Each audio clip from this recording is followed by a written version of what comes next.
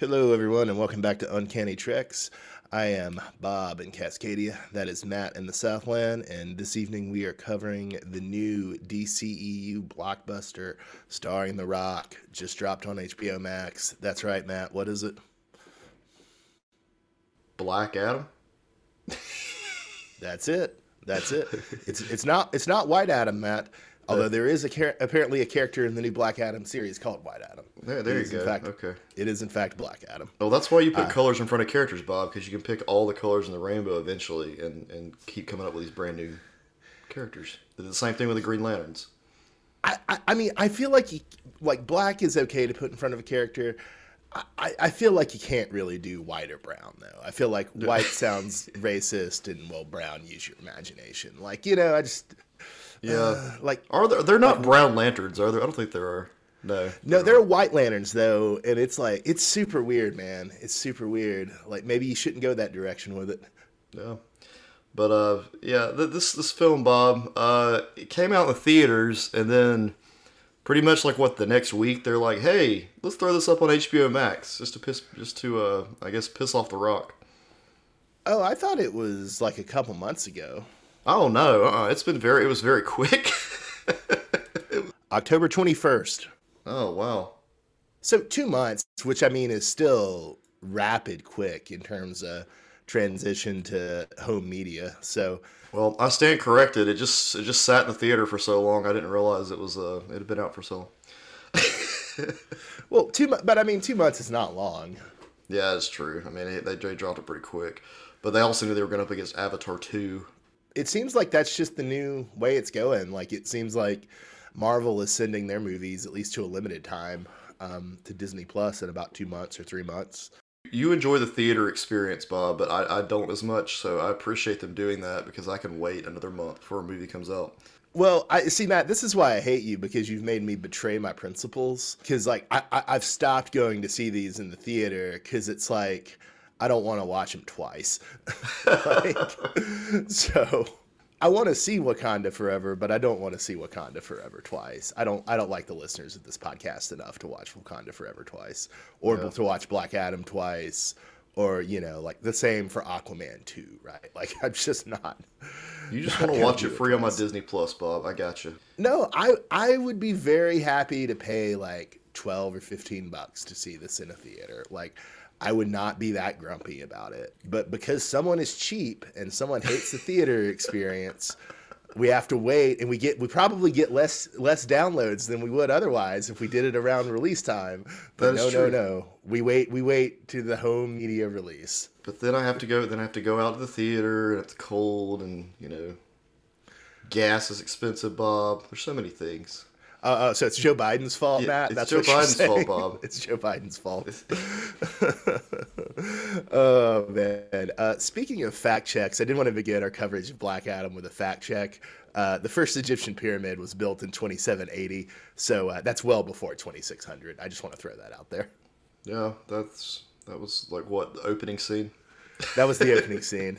I also, the opening scene to this was kind of wild, man. Although I gotta say, it was certainly the opening scene was more cinematically riveting than the thing that immediately followed it with the kid and his mom. That stuff wasn't great. The present day stuff, yeah. Yeah. But I really did laugh a lot at the description of Kandak as the first self-governing people. I don't even know what that means, but it just made me laugh. Like, okay, yeah, sure, they had a liberal democracy in Kandak in the year 2600 BCE. Sure. That laughed. That made me laugh. I also just for your edification, Matt, I don't know if this is supposed to be true in the film, but apparently in the comics, Kandak is supposed to be some territory in the Sinai Peninsula, that peninsula that sits immediately to the east of Egypt and is kind of like a land bridge between the land bridge between Africa and Asia. That's where Kandak is in the comics, at least. Oh, okay. Yeah, they didn't really specify in this film, but it's somewhere with the desert. Yeah, I honestly envisioned it being somewhere else in the Middle East. Just, I wasn't sure where, but I got the sense it was just kind of generically somewhere else in the Middle East. And so I was kind of surprised that it's in the Sinai Peninsula, but I guess that makes sense because a lot of the visual cues, I think more so in the comics, but also in the movie of Kahndaq, are kind of, vaguely Egyptian. So it makes sense for them to be right there beside Egypt. Going back to the opening scene, Bob, were you impressed with like the CGI skinny rock they had going? Oh man, I mean, compared to some of the CGI that came later, it wasn't that bad, I suppose. Yeah, it was supposed to throw you off, like thinking that the kid was the rock. Yeah, I guess I was slightly surprised by that. Although, like, I don't know, surprise is a strong term, Yeah, it's really hard to hide the rock, even like when you CG. I don't even know what you call it, defizzy him, I guess, make him look less huge.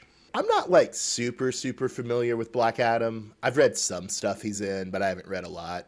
But I think in the comics he's pretty typical. He got the powers of Shazam when he was a man. That's pretty typical, And so it is a kind of interesting spin on the mythos to have it.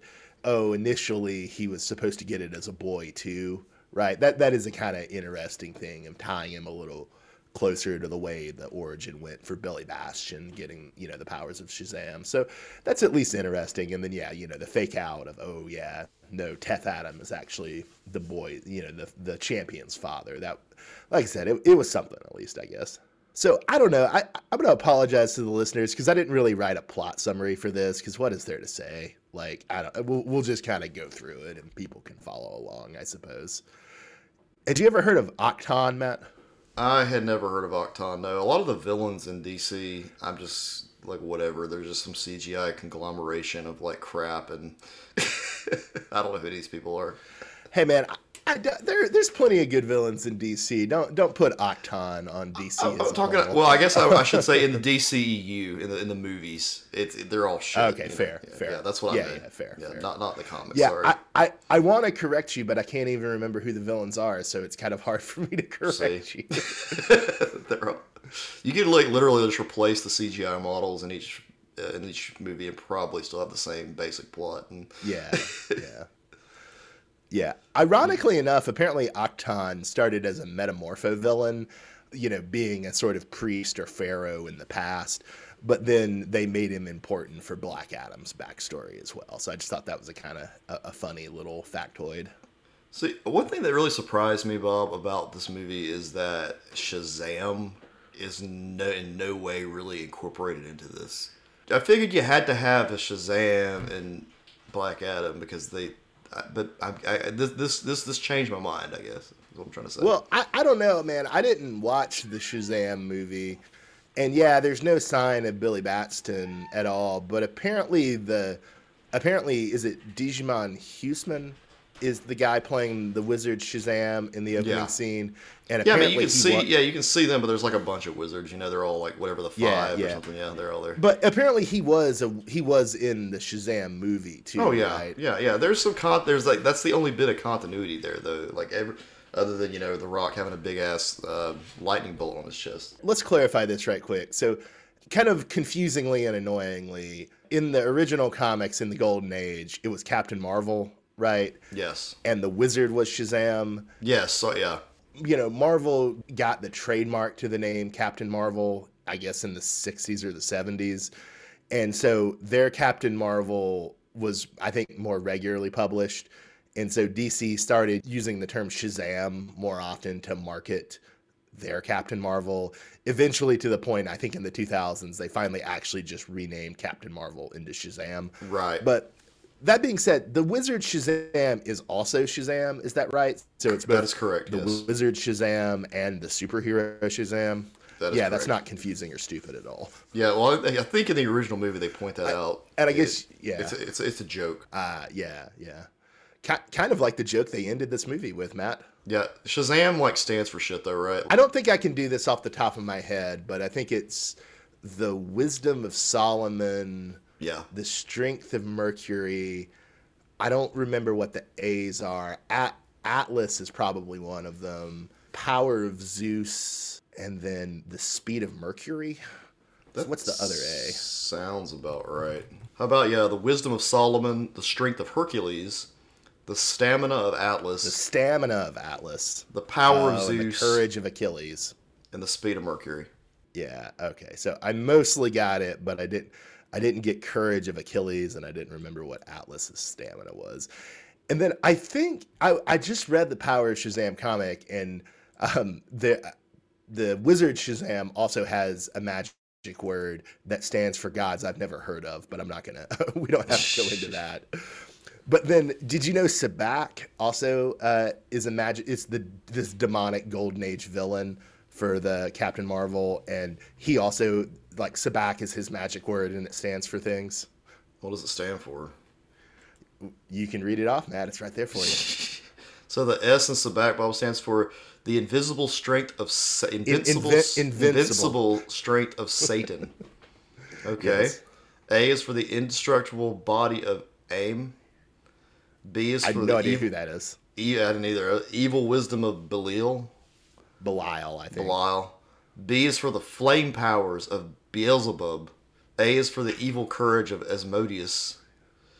And C is for the flight of Critias. Yeah, no idea who Aim and Critias are, but the others are, pretty common demon names who I think are mostly based on like idols worshipped by the Philistines, I think. So see everyone, there was a lot more put into this stuff. They just didn't go over it in the movie. I just like that in this kid comics from the 1940s, Captain Marvel's villain like literally had the power of Satan. I think that's kind of cool and kind of dark. The invincible strength of Satan. Yes, the invincible strength of Satan. Excuse me. Not to be confused with the flame powers of Beelzebub or Beelzebub. Okay, and so one other kind of, so we've covered the backstory of Sabak, we've covered the backstory of Octon, we've covered the really, really confusing naming conventions. One other little piece of backstory to cover, Matt. Had you ever heard of Eternium? I hadn't, Bob, but man, the minute they mentioned Eternium, all I could think of was Vibranium. Yep. And then the minute Vibranium came up, I started making these Black Panther connections to this film, and damn, this is like the weirdest Black Panther film ever. Yeah, I mean, like between, fictional country, minority hero, American deep state involvement, the adjective black being in front of the superhero's name, the mythical mineral, it's like it really is just trying to be DC's Black Panther. Although I guess you do have to give it some credit because it's kind of interesting that in Wakanda is like this kind of like fantasy of like what if an African nation had never been colonized, right? And had used their mineral to achieve unprecedented technological power. Whereas with Kahndaq, you sort of get the downside of having, and arguably the more realistic thing that happens when you have very valuable mineral deposits, which is just people just repeatedly come through and colonize you pretty brutally. Yeah. So they did reverse it in one way. Yeah. It sucks. Yeah. But they did reverse it in one way. In every other way, basically, this is DC's Black Panther, including with like the monarchism. But in this one way, they were slightly more realistic, I guess, about the dynamics of resource imperialism. In the comics, I'm not sure if this doesn't necessarily seem to be true in the movie, although maybe it's true. But in the comics, Eternium are the fragments of the Rock of Eternity, which is usually where the wizard Shazam chills. Weirdly, and this kind of links back to an old podcast we did and we'll do again, Star Trek Strange New Worlds versus Legion of Superheroes. But weirdly, the Eternium first appeared in a 90s Legion of Superheroes comic. And so there's a character named Thunder, and she's like the 90th century successor to Captain Marvel. She goes back in time into the 1990s to have a team up with Captain Marvel. But then when she's trying to get back to the 90th century, she gets lost in the 30th century of the Legion of Superheroes. And while she's there, she joins the Legion for a little bit, and then she has to gather up all the Eternium in the 30th century so she can reassemble it into the Rock of Eternity. I'm just telling you, Bob, the minute they said Eternium, the movie made me like go, somebody should have like rewritten this part. You're not feeling the Eternium, Matt. I'm really not. I mean, I'm not. It just gave me Vibranium vibes, and now I'm just kind of like, Yeah. Really threw me off. But it's cool that it's connected to Did you Legion enjoy the superheroes. I like how like everything that we cover in our podcast, Bob, is like eventually it all connects somehow. It's nice. It all wraps back around. It Yeah. all wraps back around. I mean, that's just what you get with such a long publishing history. It's just crazy, like how everything's kind of been interlinked somehow at some point. Yeah, definitely. So, did you enjoy the portrayal of Inner Gang in this movie, Matt? Yeah, I thought Inner Gang was supposed to be like badass, like gangster people in Metropolis. I didn't understand that. Like they just jump right into here and flying motorcycle wielding, laser shooting bad guys. Yeah. So in the 70s comics, it's like as created by Jack Kirby, they're basically like the mafia, but armed with apocalyptic weapons that Darkseid has given them. Yeah. And so like technically advanced mafia, but in this movie, they're basically just Blackwater. The only theme that really seems consistent is that they're not a mafia anymore. They're a private military company. Right. Which, in some ways not very different from a mafia, actually. But they still do have these, like, weird scientific weapons, although the movie doesn't make a big deal out of it. But most notably, like, the flying motorcycles. I guess basically they just used them because they were too cowardly to have the U.S. occupy Kahndaq for Eternium. Yeah. So they used Inner Gang instead, which it was maybe a little cowardly of the writers, but, whatever. Yeah. It seems very random because all I remember about Inner Gang, like I remember some comics from the 90s where, you say they had weapons from Darkseid, but usually it was just a big-ass gun, and that was about it. Yeah, usually it's a big laser gun. Yeah. Yeah, that's cool. That's what's up. Do you think they still might, it seems like, and we'll talk about this at the end, it seems like the DCEU is winding down, but were it to continue, do you think they would be revealed to be proxies for Darkseid? Probably so. They would tie it all in somehow. Yeah. That would be my thought. Yeah, I do appreciate that the main employees of Inner Gang seem to be Australian. I found that, it makes some sense given like how private military contractors do actually exist in the real world. But it was sort of funny. It somewhat reminds me of like the Vulture in Spider-Man, the first Tom Holland film. Wait, did Michael Keaton do an Australian accent that I forgot? No, I'm sorry, not the Australian. I'm going back to the. I know. I'm going back to Inner Gang. I'm giving you a hard time. Anyway, he goes and he like uses their technology, like the technology was left over from the Chitauri. Mm-hmm. He takes that technology and then builds his suit out of that. Kind of reminds me of the same kind of thing Inner Gang does. I don't think Darkseid actually gave him the weapons. I think they probably find him in the DCU. Oh, okay. Left over from some shit. I will say it's funny that you make you make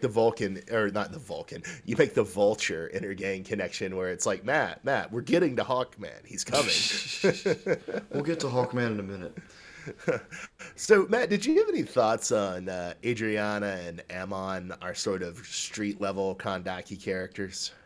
The kid was kind of annoying, but again, they just did that so that the kids watching the movie would have like a perspective. But did he have to be a skateboarder? Oh yeah, the skateboarding, man, it was so bad. Yeah, lots of skateboarding. I haven't gotten to these comics, but apparently in the comics, Adriana and Ammon are basically like the Mary Marvel and Captain Marvel Jr. to Black Adam's Captain Marvel, if that makes sense. The mom was a bit annoying too because she kept putting her kid in danger, was blaming it on him. It was also kind of weird because it's like they're trying to be like, no, there is another way other than violence, right? Yeah. But then, obviously it's a superhero movie, so there's not any other way other than violence. And so we do see Adriana and her brother, the electrician, take up the baseball bats or whatever it was and beat the zombies to death, at the end, right? Go crazy, yeah. I don't know. It's just like they totally like undercut her character. I mean, not that her character was that great to begin with, but I didn't really understand her character. Like I just don't. The reactions to everything, like her home being destroyed, she doesn't care. Other stuff, just weird shit that usually you would think like someone in her position would be more like freaking out about. Like she left her kid at the apartment alone with Black Adam, like while she stepped out, and I was like, what? Yeah. What the fuck? Like who does this? Almost like in an earlier draft of the script, they were going for some sort of like recurring comedy gag with how the apartment keeps getting destroyed, because it's like it was like at least 3 different scenes in the movie of like the apartment getting further and further damaged. It was so weird. Yeah, and the stupid joke of Black Adam not knowing what doors are or not using doors correctly it got old quick. Yeah, Matt, look, Kahndaq may have been the first self-governing people, but they didn't invent doors, okay? They just walk through the walls. That's the only way out. Yeah, yeah. Like it's Or actually, no, I'm probably being unfair. They probably did invent doors, but they probably just did it after Black Adam was imprisoned. So Kondak did invent the door. that's when they flourished. Oh man. Well, no, they flourished before Black Adam was summoned and before they Right. discovered Eternium. And so in the golden age of Kondak, there were no doors. Or if there were doors, maybe when the evil pharaoh, what was his name? Octon.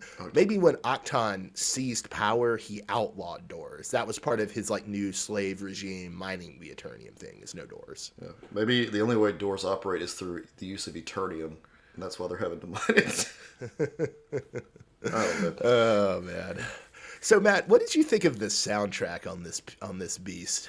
The Rolling Stone stuff got on my nerves after a while. They really like the painted black thing. Yeah.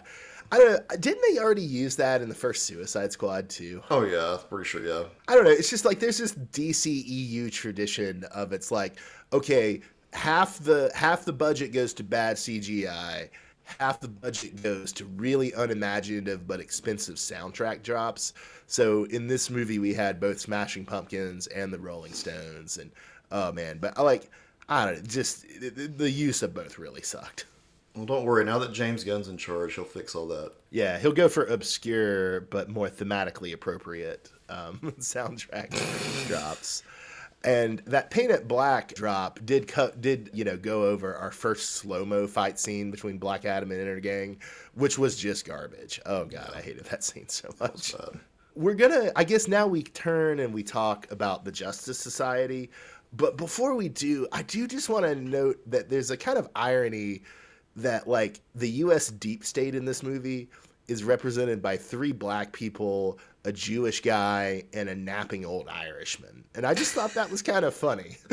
Like that's what the American deep state is in Black Adam. Yeah. Were you surprised to see Viola Davis? I was like, oh sweet, Amanda Waller again. She's been in like every movie now. I was not surprised to see her. I was surprised at how visibly bored she was during the entire movie. Was she this bored in other movies? I don't remember. Yes, she was. Okay. They were still trying to make the whole DCEU a thing. You know what I mean? Like at this point, so having her there adds another character because I think she's been in every single film at some point. I haven't seen them all. Was she in Justice League? Oh yeah, I think she's in a post-credit scene maybe. How about Shazam and Aquaman? Oh, I bet she wouldn't have been in the first Wonder Woman or either Wonder Woman though because of the period. That's true. Yeah, she wasn't alive. But no, I take your point that she's the Nick Fury though. They're trying to make her the Nick Fury, and it's just not going over as well. Honestly, after getting her like ass handed to her in that last Suicide Squad movie, I'm kind of not high on Amanda Waller right now. At least this iteration of her. Well, it's a shame because like Amanda Waller is an amazing character, especially in that original late 80s, early 90s Suicide Squad comic. Like she's one of my favorite characters, but she's just really suffered from like overexposure and kind of unimaginative uses, I feel like she just, it's just like whenever you have a government story in the DCU, you need Amanda Waller involved, and I feel like that overexposure really hasn't done the character any favors. Yeah, it's just like she's gonna show up in a purple dress, like at some point. I'm still kind of like Viola Davis is good casting. I'm still kind of bitter that Waller isn't fat. Like Waller should be fat. Yeah. Like, oh god. Well, I will say she's an upgrade from Angela Bassett, whoever they had in the Green Lantern film. Oh, I totally forgot that Angela Bassett was Waller in that Green Lantern film that I did not watch. That's wild. So to me, at least Viola Davis looks a little more like the character that she's meant to be portrayed. Yeah. Matt, did you happen to notice if there was any controversy on the internet since they they sort of did what's the term for it, like reverse race casting for 2 characters? I haven't heard anything about it, honestly. So they did like Hawkman and Cyclone are like usually portrayed as white, which I mean I think it's totally fine to make them African American. I mean, like especially given Hawkman's like roots in Egyptian mythology, like it makes more sense than him looking like a wasp, you know? Right. And then was I didn't know who Cyclone was, so honestly they could have like Do you know anything about the Golden Age Red Tornado? not really know.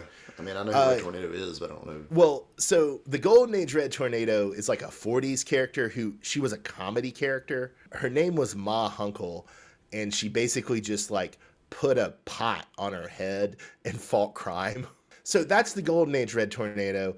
And then in the Silver Age, they reimagined Red Tornado as an android. Yeah. And so in our Young Justice coverage on X-Men 92 versus Young Justice, we talked about all the other android spinoffs they made of Red Tornado. And what they did was they retroactively made old characters like Red Torpedo, and I'm blanking on the chick, but they made older Golden Age characters retroactively be androids who were tied into Silver Age Red Tornado, but not Golden Age Red Tornado. Does that make sense? Okay. Yes, you did mention the lady with the pot on her head, though. I will say that. I did. Okay, I didn't think I did, but okay, I guess I did. Yeah. Okay. That one stood out to me.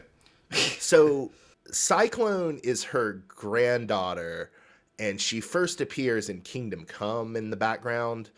And then I think they made her a Justice Society regular in like the late 90s or probably the early 2000s. And I guess like in the movie, she mentions having been kidnapped by a mad scientist and infected with nanobots. Was that it? Or nanites? Yeah. And I guess that mad scientist is supposed to be T.O. Morrow, the guy who created the Silver Age Red Tornado, who we saw in Young Justice, if that makes sense. That does make sense, yeah. Yeah, I was not as familiar with Cyclone. Hawkman, I was like, I didn't care. I'm like, whatever. Did you think he just came off as a jobber in this film? I felt like the whole Justice Society, I mean, you can forgive me for if I'm wrong with this, but they were trying their best to like make sure they put some people with capes and stuff in the Black Adam film. So they would have a way to like sell it as a superhero thing with The Rock. I feel like that's what these characters were, and they just picked like the ones they knew they weren't going to do separate movies with or individual movies, because I don't see Hawkman carrying his own film. I mean, I don't know if Ant-Man can have a film. Hawkman can in Marvel. Yeah. Yeah, not in DC. And then Dr. Fate, I'm like, I don't see Dr. Fate. Right, Matt, was that an implication that the DC Cinematic Universe is incompetent? Yeah, okay. Yes, Bob, I'm telling you, there's no way. No, what they would do is they put out a 20-episode Hawkman series on HBO Max. That's what I want to see. Yeah, it did feel like they kind of went with, even though Dr. Fate is way overpowered. I've always liked Hawkman as a character. I think he's a very cool character. But it did feel like they kind of just pulled four jobbers. Yeah. Although, I mean, I don't have any issues with the characters at all. I'm just saying, like, as far as this film goes, I feel like they just had to they had to make sure they had a team of characters that were, superheroes to fight Black Adam. Yeah. Well, and I don't know, man. I think part of the problem is just that there are hardly any Black Adam comics. And they're like, especially hardly any Black Adam comics where he's not just a villain. Like, most of his career from the 40s through the 90s, he was just, a fairly generic evil counterpart of Captain Marvel. And see, that's how I've always seen him as until some of the more recent stuff. He plays a pretty big part in like the Injustice video games. So when I was exposed to him there, I was like, oh, this character's more. I mean, he's the ruler of. So they do the whole Kahndaq thing. Yeah, he's the ruler of Kahndaq. Yeah. Okay. Yeah. Okay. Yeah, it just kind of felt like they found a character they thought The Rock could visually play, and then they just kind of had to reverse engineer a story for him, Right. I mean, that's what this film feels like.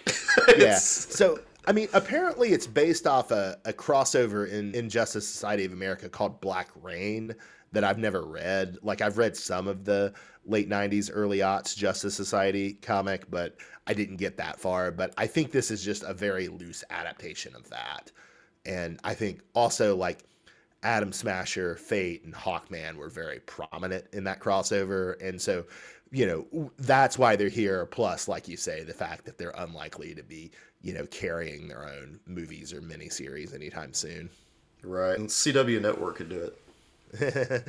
Well, Matt, did you have any thoughts on the revelation that Henry Winkler was the original Atom Smasher?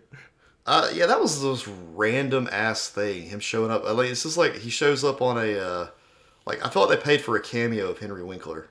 They got him on cameo. They seriously, I mean, he's on a phone, so it's all you see him as. So really, they probably could have. I don't know. I hadn't thought about that. That's hilarious. This is weird. That is funny just to imagine, like, indie film. That service is called Cameo, right? Correct, yeah. Yeah, just like indie film, I mean, obviously you couldn't do this for legal reasons, but just starting to buy cameos from semi-famous actors as a way, it's like, oh, we pay him $300. That way we don't have to pay him $300,000. Exactly. That's yeah, funny. it was so random. It was like Henry Winkler wants to be in a superhero film. Okay, well, they'll be the original Atom Smasher. Did you recognize the guy playing Hawkman, Aldous Hodge, from anything? He was the voice of Green Lantern in that film we recently covered. Yeah, Jon Stewart and was it Green Lantern, Beware My Power? Correct, yeah.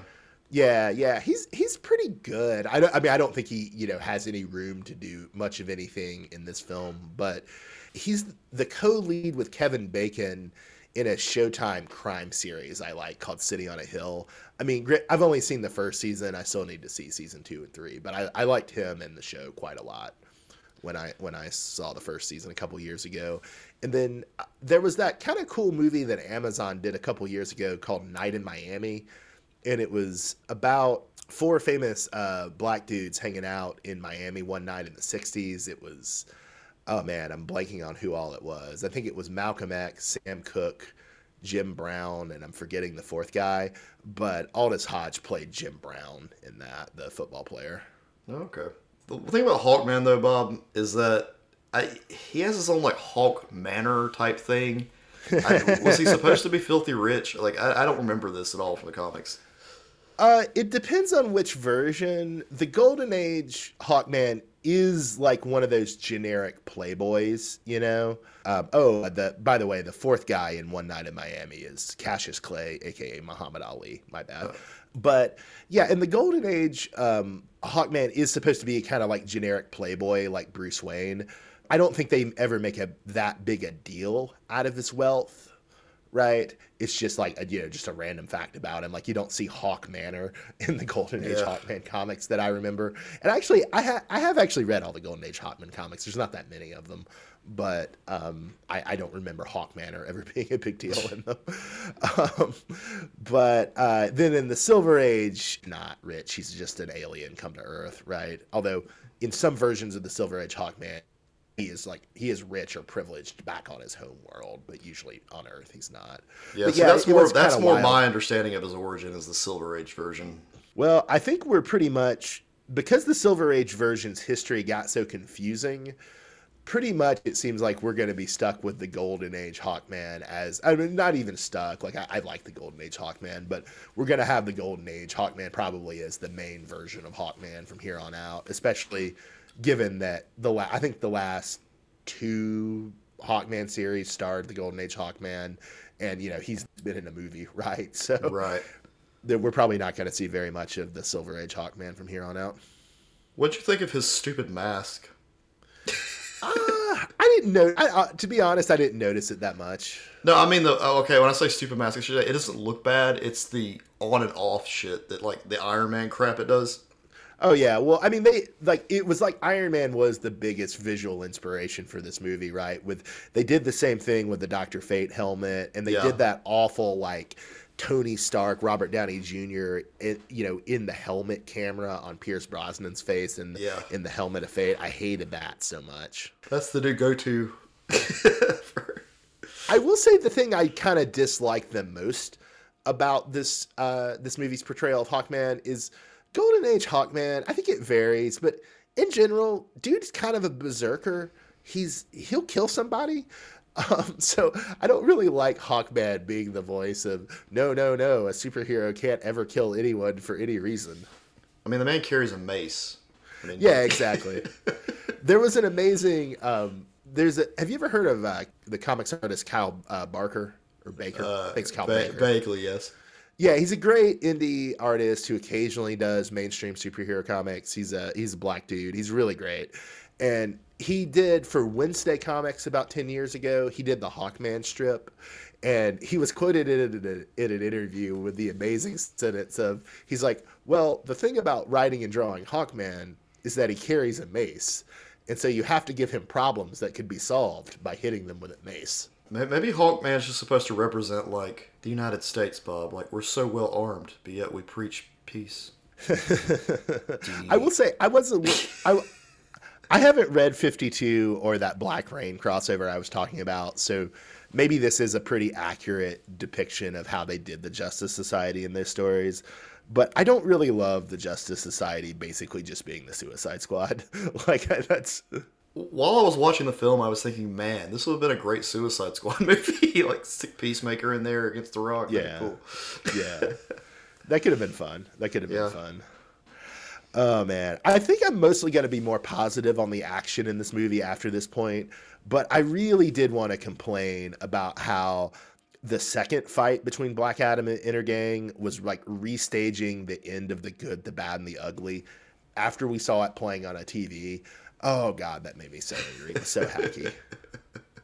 Yeah, that was very odd the way they set that stage for that by putting the uncle, like, watching it on the... Yeah. And he was watching an old-ass TV as well. That bothered me.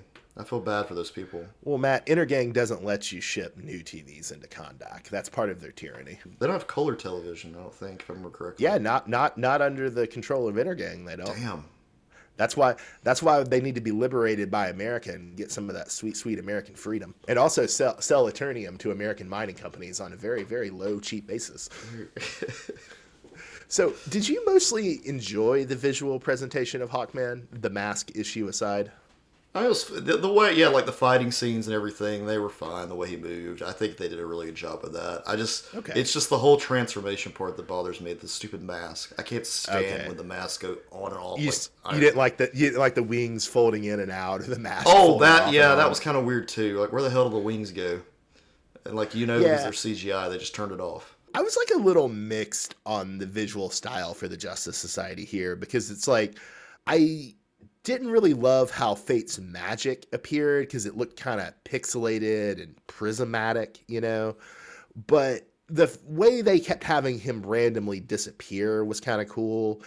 And I don't know, the multiple Fates, that was fine once, but they did it so often, and then they did it with Hawkman. I kind of soured on it. You think they have to, like, make sure their magic doesn't look too similar to, like, Doctor Strange's magic in the Marvel films?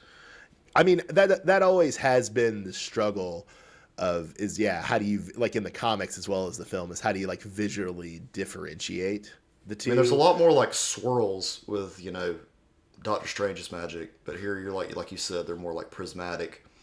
Maybe that's what they were going for. One of the cool, the definitive Dr. Fate comic, well, that's not entirely fair, because the Golden Age Dr. Fate comics are incredible, actually. They're some of the best Golden Age comics. They're really, really wild and weird, and like they're very much worth reading. They have great art style, too. Howard Sherman, I believe, is the artist on those. But the kind of definitive comic of Dr. Fate is, I believe it was called First Issue Special. It was a series where DC did like tryouts for new first issues. And in the first issue special of Dr. Fate, they had the great artist Walt Simonson draw it. I think Marty Pasco scripted it, if I remember right. And Simonson really did a lot to like do like kind of Egyptian and Sumerian imagery in Dr. Fate's magic. And so he would like use like ankhs and use like patterns like that, which I think you might remember them doing that a little from the Young Justice cartoon too. Oh yeah, they did do that. They did that, and they also do it in Injustice, the video game. Oh, cool. Yeah, Nice. It's all about the ankhs.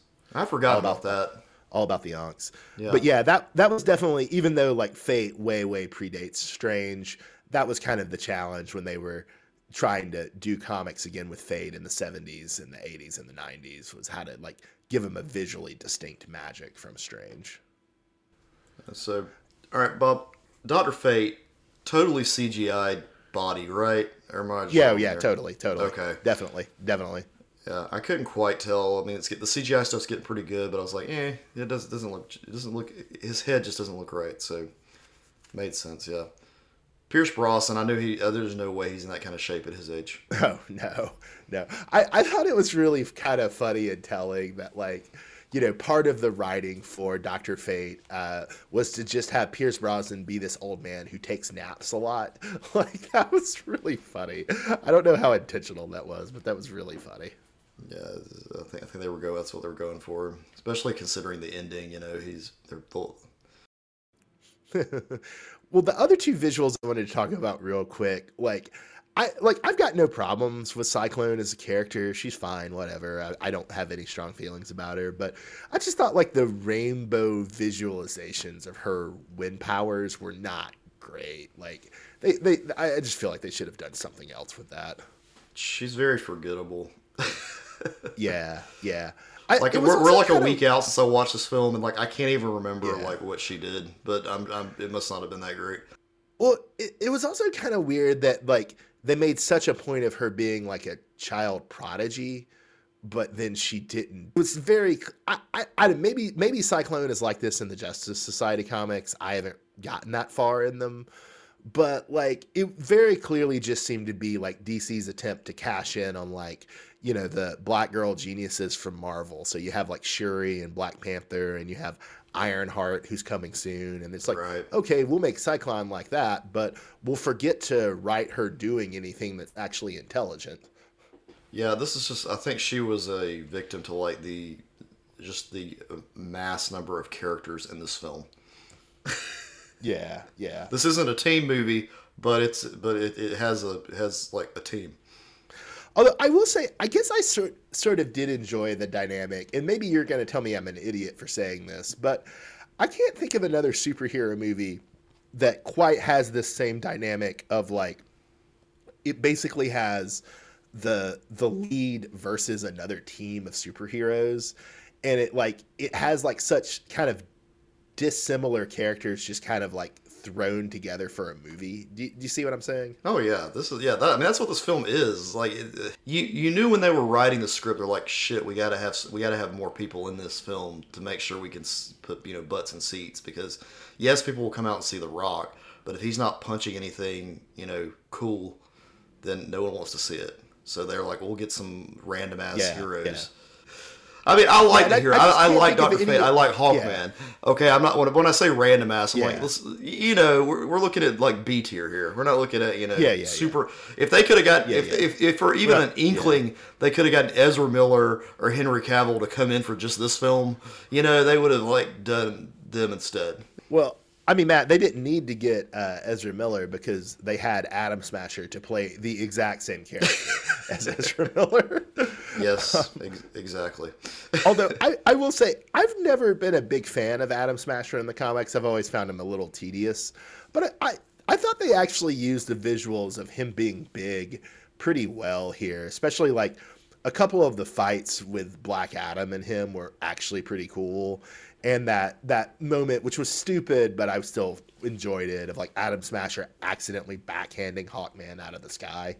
Like I was actually mildly impressed, even though I was not so impressed with parts of Fate, Hawkman, and Cyclone. I was mildly impressed with at least how the visuals of Atom Smasher went down, even though his character was basically just, what if we did nerdy Barry Allen as Ezra Miller Flash again? And one thing I did like about Atom Smasher too, like when he takes Black Adam and holds him down like in his fist, and like you think he's gone. They think they have him. They think they have him. Yeah. that was a good scene. Yeah, that was a good scene. Oh man, I guess the last. I guess I've got two big visuals to close us out on, Matt. Do you want to hear my two big visuals, or do you have other stuff to bring up? Sure, Bob. Go right ahead. Hit us with his visuals. So it was stupid, but man, Black Adam like ripping Sabak into vertically was kind of funny. It was kind of cool. That was a bit of ultra violence right there. And I was watching this film going, well, damn, there's your violence. Like, what? we're being very preachy in the beginning of this film. Now we're just like, oh, I'll just rip a man in two. Okay.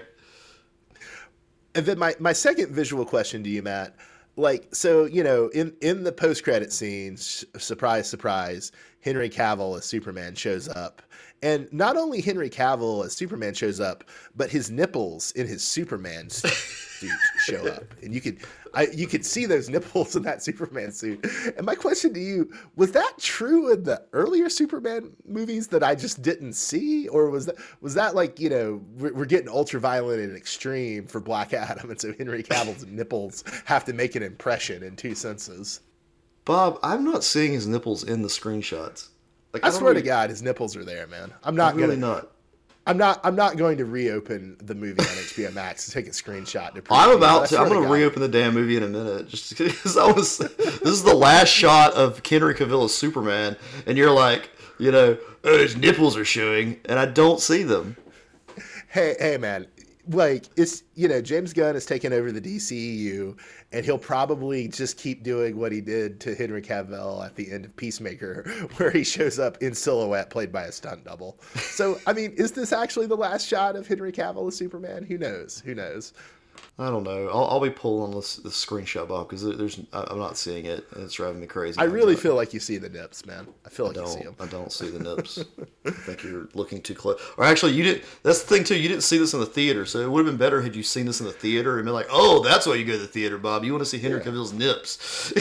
Oh man, I would have been with my friend who is a lady. She's not my lady friend. She's my friend who is a lady, and she would have really appreciated it. That would have been nice. That would have been nice. I can't see his nipples on my little TV screen. There's no way. Yeah, no, I don't even have. I've got a pretty good sized TV, but I didn't get the definition on those Henry Cavill nips that I wanted. And where else am I gonna get him, Matt? He's not The Witcher anymore. Yeah, I don't know. He's out of a job, I guess. Yeah, he's on the unemployment line. Watch him go to Marvel and be like some badass character that we've all forgotten about, and then that would be pretty funny. Although I do sort of wonder if poor Henry Cavill, although I don't know anything about the man, so I don't even know if I want to call him poor or not. But I do wonder if his the fact that he's like so associated with like Zack Snyder fanboys on the internet, like would that like dissuade Marvel from even like tapping him for something, because the Snyder fanboys have such like a toxic reputation. I don't know. If they can get more people to watch their films, I don't think they care. Even if it's probably true. That's probably true. So I had a couple wrapping up questions for you, Matt. Had you ever seen a film directed by Jamie Colette Serra before? I had not, no. Okay, he's from Spain. He directed a quartet of like pretty good Liam Neeson action movies. I've seen most of them with my boy Noah. He did like Unknown, which just Taken was a big success. Let's do another Liam Neeson in Europe movie. He did Nonstop, which is Neeson as an Alki air marshal in a plane hijacking. That was really fun. I had a good time watching that with my boys. He did Run All Night, where Neeson is chased by the Irish mob. And he did The Commuter, where Neeson is on a hijacked commuter train. So I would actually say none of those are good movies, but they're all fun movies. They're all worth your time. Yeah. And then Colette Serra had previously directed The Rock in Jungle Cruise, which I did not see.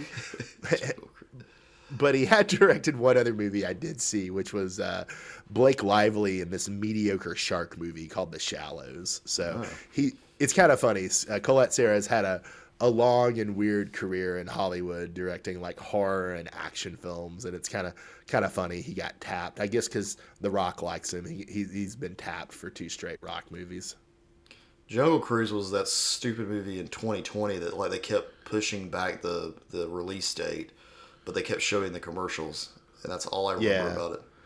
I wonder, because did that do well? I don't know. I don't think so. I mean, not that like I think Colette Serra is like a capable action director. I'm not like a huge fan. I just think he's kind of fun.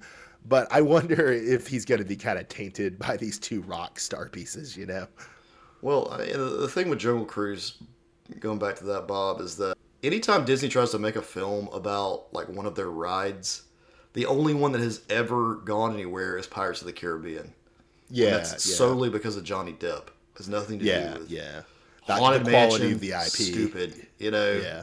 Matt, you're saying that theme park rides don't make for good story or good visual spectacle? Just trying to let you know, Bob, in case you were wondering. No, they don't. It's not the best idea to base your film on a 2-minute ride at a theme park. I was going to ask, so I think that really the only other major, and to call it major is obviously wrong, but the only other major film appearance of Black Adam was the short film from about 10 years ago, Superman and Shazam: Return of Black Adam. Did you ever see that? I have not, but I kind of want to watch it on HBO Max. I'll probably check it out this week. Yeah. I used our delay in recording to watch that, and it's fine. I don't think we should review it because I don't think there's enough to say about it, you know. Yeah. But it's fine, and it's actually kind of cool. If you watch it on HBO Max, there's 3 other short films tacked on at the end, including a Spectre and a Jonah Hex short films that I thought were very good. The Green Arrow one was middling, but the Spectre and the Jonah Hex ones were good, and the Superman and Shazam: Return of Black Adam was pretty good. And HBO Max is pushing it heavily since that's the only other thing they have besides with Black Adam right now, so they're pushing it. All right, Bob, let's get to your favorite part. My favorite part, Matt, is it's time for us to rank the DCEU, such as I've seen at least. Only the ones Bob has seen, but I'll add mine in there too. All right. All right, Bob. Number 1 DCEU movie, in my opinion, is Suicide Squad 2, which I believe you agree with, correct? I do agree with you. Okay. The second best movie. You say Suicide Squad 1, correct?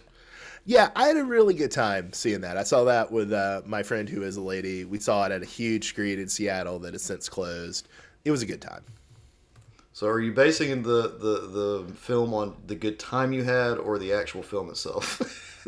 I mean, the film was part of the good time. Like, you got to see it at a huge thing. It was really over the top. I really like Margot Robbie as Harley Quinn. It was pretty memorable. You know, it was like the soundtrack choices in Suicide Squad 1 were also cheesy, but like, I don't know, they felt like they worked a little more than the like over the top soundtrack choices in Black Adam, if that makes sense. All right, so I'm going to agree with you on that. I'll go with Suicide Squad 1. Oh wow, I'm shocked. Yeah. My other friends are going to be listening to this in a rage because they hate Suicide Squad 1. I didn't mind it too, because like the one reason I like Suicide Squad 1 was because like my wife actually watched it and enjoyed it, which is unusual for like superhero films. So I feel like it was more like, okay, this is something anybody can watch and enjoy, not just, you know, you have to have this love for the characters and all that bullshit. All right. So I give it to that one. Now, the next one, I think here's where we're going to run into some issues, because you've got Aquaman number 1 as your number 3. Yeah. It's not a good movie, but Jason Momoa is charming, and it's got like I like that kind of like neon 80s fantasy aesthetic that Guardians of the Galaxy does to an extent, and Thor 3 and Thor 4 do to an extent. So that would be my argument for Aquaman 1. Yeah, I'll go with Aquaman 1 too. That's a good one. Yeah, I agree. So your number 4, Bob, you put this film, Black Adam. Yeah, I mean, I don't think this is a good film, but it was fascinating to see DC try to make a Black Panther. It was fascinating to see the kind of just random kind of Black Adam versus the Justice Society, which is not great, but I've never seen a Marvel or DC movie kind of do that before. So, like it showed me something vaguely different. I'll give it a little bit of credit for that. Does that make sense? Yeah. So here's where we're going to switch up a little bit, Bob. You got Batman versus Superman as your next film. I'm going to go with Snyder's Justice League. Did you watch Zack Snyder's Justice League, didn't you? Hell no. I've got better things to do than watch 6 hours of Zack Snyder's Justice League. You watch it in sections. It's got chapters. Then it's not a movie, Matt. It's a fucking miniseries. And it doesn't belong on the fucking list. Pardon my French. No, I watched Whedon's Justice League back in the theater, and that was enough for me, dog. All right. So I got Snyder's Justice League there. You got Batman vs Superman. Then I've got Superman Man of Steel. Never saw. Which is all right. It's an all right film. You've got Whedon's Justice League. And then I close out with Wonder Woman 1, which I don't think I hated that much at the time, but in hindsight, it's just worse and worse. Yeah, I've got Wonder Woman 1 after Man of Steel better than Batman versus Superman, because Batman versus Superman is a clusterfuck. I watched it recently just because it was on TV, and I was like, ugh, this is just, like, there's just too much shit going on. Like, this, I guess that's what they like to do in these DCU movies. They just, like, throw everything they possibly can into them. Yeah. Yeah.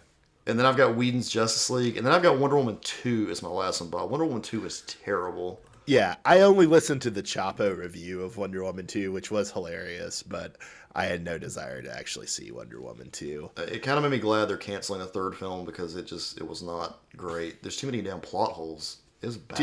Did you see Birds of Prey? Oh, I did see Birds of Prey. Birds of Prey would actually go... This is going to be a little controversial, but Birds of Prey can go after Black Adam. Oh, is it not better? You don't think it's better than Black Adam? No. Okay. No, I don't think it's better than Black Adam. I saw Birds of Prey on HBO Max a couple of years ago, and I remember liking it. I would put it on my list, maybe even number 2. But the reason I didn't put it on my list is I just don't remember anything about it. Like, it was, I don't know, like, you remember Black Mask and all that shit going on? I think I was doing that thing, which I also did during Black Adam, when I'm not that interested in a movie that I'm streaming at home, where I'm like walking around, I'm cleaning my house, I'm doing other stuff. And like I have, like, the way my TV is set up, I can see my TV from like my kitchen or from my bathroom or from my hallway. So it's like I can get a lot of stuff done and still see the screen, but nonetheless, I don't know. I have vague positive memories of it. Probably think it was better than everything but Suicide Squad 2, but man, those memories are vague. Well, guys, we hope you've enjoyed our half-ass commentary on Black Adam. Yeah. Was it even half-ass? Would quarter-ass be more? Bob watched it while cleaning his house. He didn't even stay in the same room. Hey, man, I literally, I was watching this last night, and during the climactic fight, granted, I'm also like on a time change, and I didn't sleep much the night before because I had to get up early to go catch a plane. But during the climactic fight between Sabak and Black Adam, I literally fell asleep. And so I had to wake up this morning at like 5:30 and like rewatch the last 20 minutes of the movie. Damn. Because I had no idea what had happened. Oh, man. So not only is this the end of our quarter-ass commentary on Black Adam, Matt, but maybe it's the end of something else. Yeah, Bob, it's the end of the DCEU. We've got 2 more films coming out. Do we, though? Are they actually even going to put them out? The Flash is coming out, Bob. Flashpoint. You think you don't think they're going to pull a Batgirl and just like cancel it and get the tax return? They would have already cut that shit. They would have already done it. And then so you've got Aquaman 2. We are going to get Aquaman 2 in the Flash. Yes. Flash is coming out mid-year 2023, and Aquaman 2 is coming out Christmas of 2023. Are you sure? I have a feeling, Bob. I have a feeling it's going to happen. Haven't they delayed Aquaman 2 like twice already? They've delayed The Flash twice. I feel like they keep delaying Aquaman 2 too, which I'm not going to watch The Flash. I really don't want to watch The Flash. Maybe when it shows up on HBO Max, if HBO Max even still exists at that point, which is that's an open question too at this point. But maybe you'll convince me to watch it, but I really don't want to watch The Flash. Oh, Bob, one more film. There's one more film. Blue Beetle. Yeah, that there's no way, right? There's no way. Yeah, Blue Beetle's Bob. It was originally going to be a series on HBO, and now it's a movie. That's when they shifted to movie. I think they're going to cancel Flash and Blue Beetle and get the tax write-off. They're going to give it the Batgirl treatment. We're gonna see 3 films, Bob. I'm telling you. Oh God, I don't. Mark my words. Predictions for 2023, listeners. Well, Blue Beetle, Flash, isn't Blue Beetle Aquaman supposed to be 2. 2024 anyway? Oh shit! Hold on. Actually, I don't think. Actually, no. I don't think it is. No, August 18th, 2023. Really? Yeah. Has there even been a teaser? I mean, there's been pictures. There's been pictures from this. Bob, it wasn't originally a movie. It was originally a TV show. I've got pictures I can show you too, Matt. Okay. Well, here I'm sending you one of Jamie Reyes, of Jaime Reyes and Blue Beetle. Right here. Boom. Oh, aren't they supposed to do a Shazam 2 as well? Oh, allegedly? shit. Damn, they just keep popping up. Damn, I'm sorry. There's 4 films. Shazam 2, Flash, Aquaman 2, and Blue Beetle. These are the 4 films that are left in the DCEU for this coming year. But they canned Wonder Woman 3, and they canned Batgirl. Both female-led films. Yeah, that's a little unfortunate. I mean, I don't think any of these are going to be good. The only one of these, of Wonder Woman 3, Batgirl, and then these 4 films that will actually happen, the only one I actually have any interest in actually seeing is Aquaman 2. Oh, bullshit. Blue Beetle's going to be good. No, it's not. So you sent me this Blue Beetle. Are you sure this isn't just a cosplayer, Matt? No, Bob, this is legit from the movie. I don't believe you. This is a lie. This is like the Spider-Man universe plans from Sony. These are all lies. I just don't believe any of this. Okay. Well, this is like when you used to tell me they were going to make a Luke Cage movie in 2000. Like, okay, whatever. It's gonna be awesome. Whatever, Tom. August 18th, 2023. You wait. Yeah, maybe we'll be here. Maybe All we'll right. be here. So, any other thoughts on the end of the DCE, either now or in allegedly 4 more films? Not right now, but I'm just hoping that we get like more info about what's coming out, because like I'm very interested to see where James Gunn is going with this shit. It is kind of interesting that, like, I don't know, because like it feels like media is so intense these days, and like the news cycle is so intense, because it's going to be realistically like years before we start seeing Gunn product, right? I don't know, probably 2024. I bet we see a film. You think they'll get stuff together in time for 2024? Yep. I bet they do. I bet they pump I something out don't. quick. I could be wrong. I could be wrong, but I think we're looking like 2025. I mean, we're basically in 2023 already. I don't know. Really, they're going to get something together in a year and a half. I don't see it. There's been shit waiting in the wings, Bob. I'm not going to mourn the DC EU. It hasn't been very good. But I will say there's a randomness to the DC EU that I will kind of miss, of just like randomly the Justice Society show up in a Black Adam movie, and it's not an origin movie. The Justice Society has been around in this shared universe for 100 years, or like just the most random Z-grade characters will show up in the Suicide Squad 2 or in Peacemaker, the TV show. And just like these, these like random characters have been around doing like superhero adventures for years. And I don't know, there's just like a randomness and an ad hocness and a sure do that thing too to the DCEU that is kind of charming in contrast to like the discipline and rigidity of the MCU, where like everything has to be an origin movie, like, do you see what I'm saying? Yeah. But I think if they just kept going with the DCEU, it would continue to do that, and then it probably would have more charm than it does now, since there's a lot of films, but there aren't really enough films to really do the whole, Yeah. I wonder if we're being premature in thinking that Gunn is just going to start over, because clearly it seems like he has a lot of affection for what he did on Suicide Squad 2 and Peacemaker. So does he really just want to like start the slate over, He'll just keep those 2 movies. Yeah, yeah. Be a complete Those will ass. be the not even Suicide Squad 1. The only things that will be canon will be Suicide Squad 2 and the Peacemaker. What if whenever his Superman film comes out, like the first like 5 minutes of it are just James Gunn in front of a fucking blackboard, like explaining like what's canon and what's not from the previous films. On the one hand, that sounds terrible. On the other hand, it does have the random charm that I sort of appreciate about the DCEU. He's like, Peacemaker's okay. This one's gonna stay. Suicide Squad 2, you're gonna stay. All the others. Actually, weirdly, Shazam. He likes Shazam. He had no involvement in it. He just really likes it. I really like that Billy Batson character. Yeah, not Black Adam. That's not canon. But Shazam, canon. All right. Well, I think we've beat our quarter-ass discussion of Black Adam and DCU into the ground. Apologies to the listeners. We'll get better at this, we promise. This is Bob in Cascadia. That's Matt in the Southland. Have a great night, everybody. Thanks for listening.